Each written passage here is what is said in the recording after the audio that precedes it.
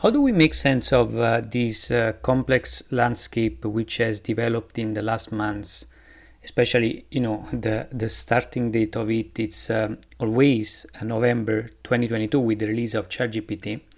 And again, this is not to say that generative AI started in that moment. Everyone that has been in the field for a few years knows that actually generative AI it's something that started a few years back, and probably we can call the beginning of it with the release of GPT already back in 2018-19, but especially 19 and 20 when really there was a first release of commercial APIs from OpenAI. But definitely November 2022 opened the way to such changes into the web and the internet that actually right now we moved from a paradigm that was primarily evolving through continuous innovation, and it did that probably in the last 10-15 years, so before mobile came along, to a landscape where right now we're moving at a breakthrough pace.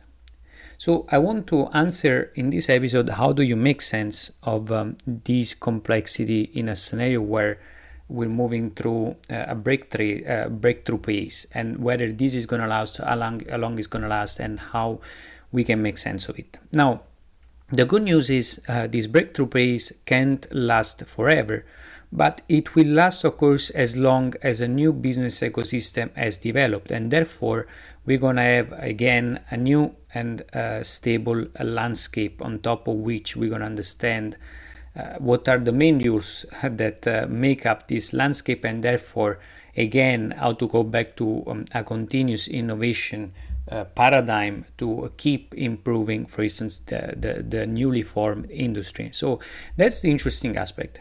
So for years, a business ecosystem is for instance, the one on top of which we can make sense and therefore build also a career as practitioners.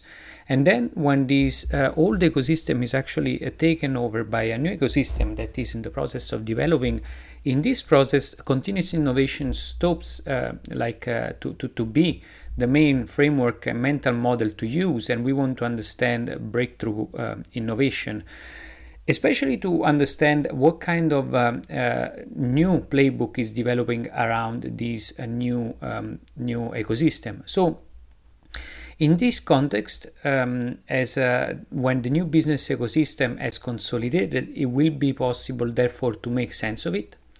And again, we're going to be able to look at it through the lenses of a continuous innovation framework. For the time being, and so let's say the bad news for some practitioners in the industry, in the web industry, is that what has been working for years might not, and at times even overnight, work any longer, meaning that if you keep doing what have you been doing for years, for now it might still work, and that's fine, and you want to still keep allocating those resources along toward what you've been doing for years. But on the other side, also start investing more and more of your time in understanding what you can do that is going to be relevant in a few years. So here's the good news. If the same practitioners are able to make sense of this newly developing business architecture, they can again develop a set of practices which over time will make it into a new adaptive discipline that can be systematically applied to this new business ecosystem. So the main point here is that we can again make sense of this playbook and landscape. And therefore, once this has developed, we're going to move from breakthrough pace and breakthrough innovation to continuous innovation framework. And we have learned as practitioners that are experimenting and learning the new playbook, what are the new practices that we want to hone and tune on top of this industry to actually make sure that our work is extremely relevant for the years to come. So, some of the critical questions to answer are, first of all, we want to ask, what is that I'm doing today which made sense from a long-term perspective just a year ago, and that might not make sense any longer in the newly developing AI ecosystem? In other words, you want to start right now. That's something that I'm doing already, and I've been doing already for the last few months. So what were the some of the actions that you've been doing and tasks that you've been doing so far that were considered valuable in the context of the old paradigm, but might not be so anymore in the future? And when I say in the future, thinking at least in terms of 2-3 years ahead. So what activities I'm performing right now, which will make sense in 2-3 years as the new AI ecosystem consolidates? By finding your answer based on whatever, depending on the industry where you are operating, is going to be a key to actually make sure that you can already adapt to this new scenario. Now, the good news is, while we into the tech industry give for granted that it's very fast, the transition to a new technology, in reality this is sort of an expert fallacy.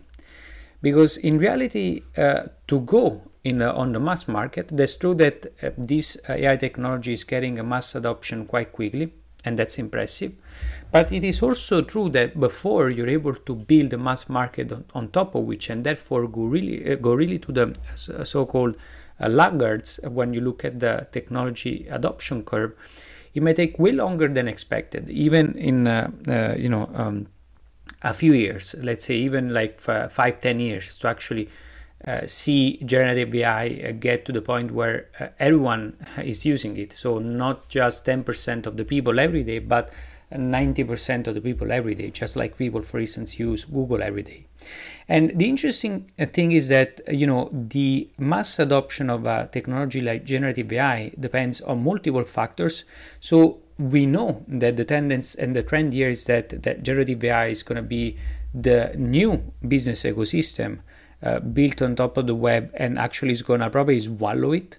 But on the other side, how long it's going to take, it's very volatile, because it depends on a few elements, like existing distribution networks. For instance, for a laggard, or like someone who is not an expert in a technical industry, like someone like me who is using, for instance, generative AI tools on a daily basis, every day, multiple times a day, with a high frequency, and those are already ingrained into my not only mental thinking, but also everything that I do on a daily basis.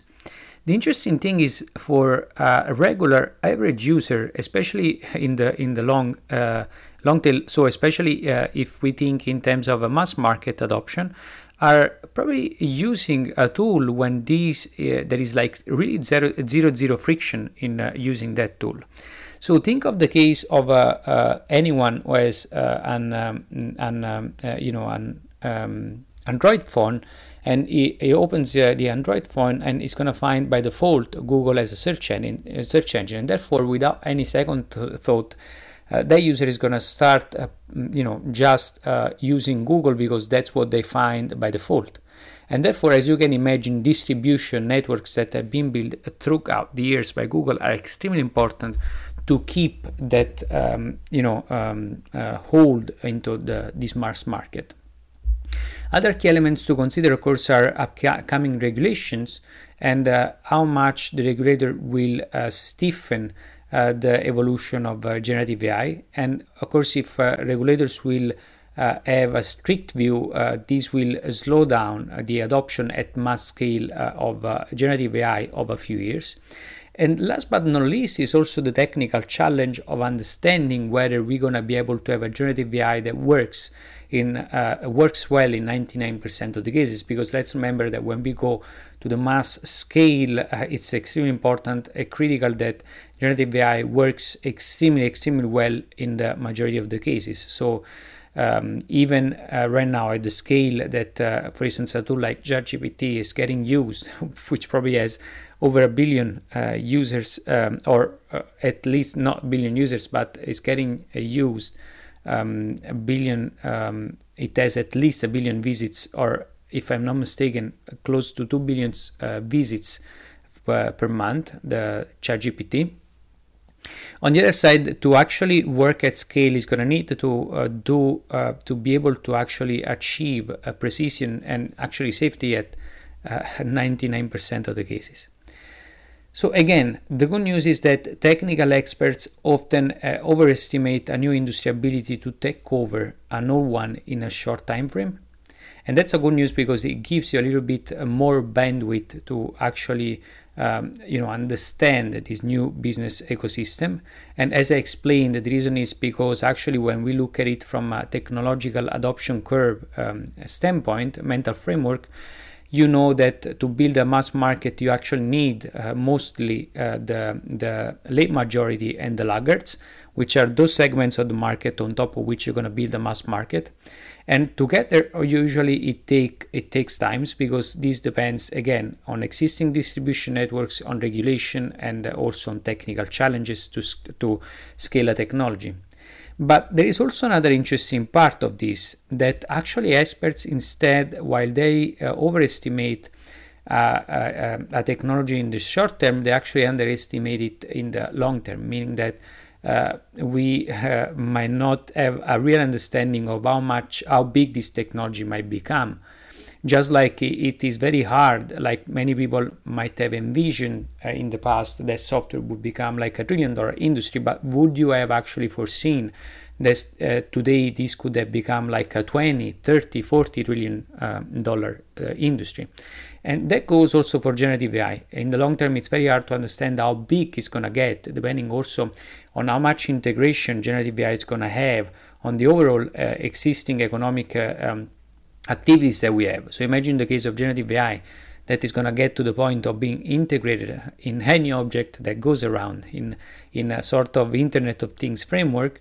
As you can imagine, the kind of economic value that you can create there can go in the order of hundreds of trillions of dollars, which right now it's quite fantascience more than reality.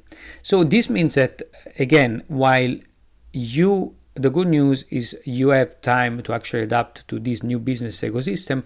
The bad news is that you have to adapt to this new business ecosystem if you are in an age in which you're going to still be a practitioner in 10, 20 years, because this business ecosystem might become way more important than we think today. But, again, a key question to ask is really what are the key activities that I'm doing today that I can start deprioritizing, and what are the activities that I'm doing today which will be relevant in the future that I can prioritize, and what are some of the new activities that I can do today which will be extremely important in a few years and that I need to give 100% priority, not now, but let's say in a year time frame. So that I can transition and I can make this transition from where I were just a year back and where I'm going to be in a 1-2 years time frame.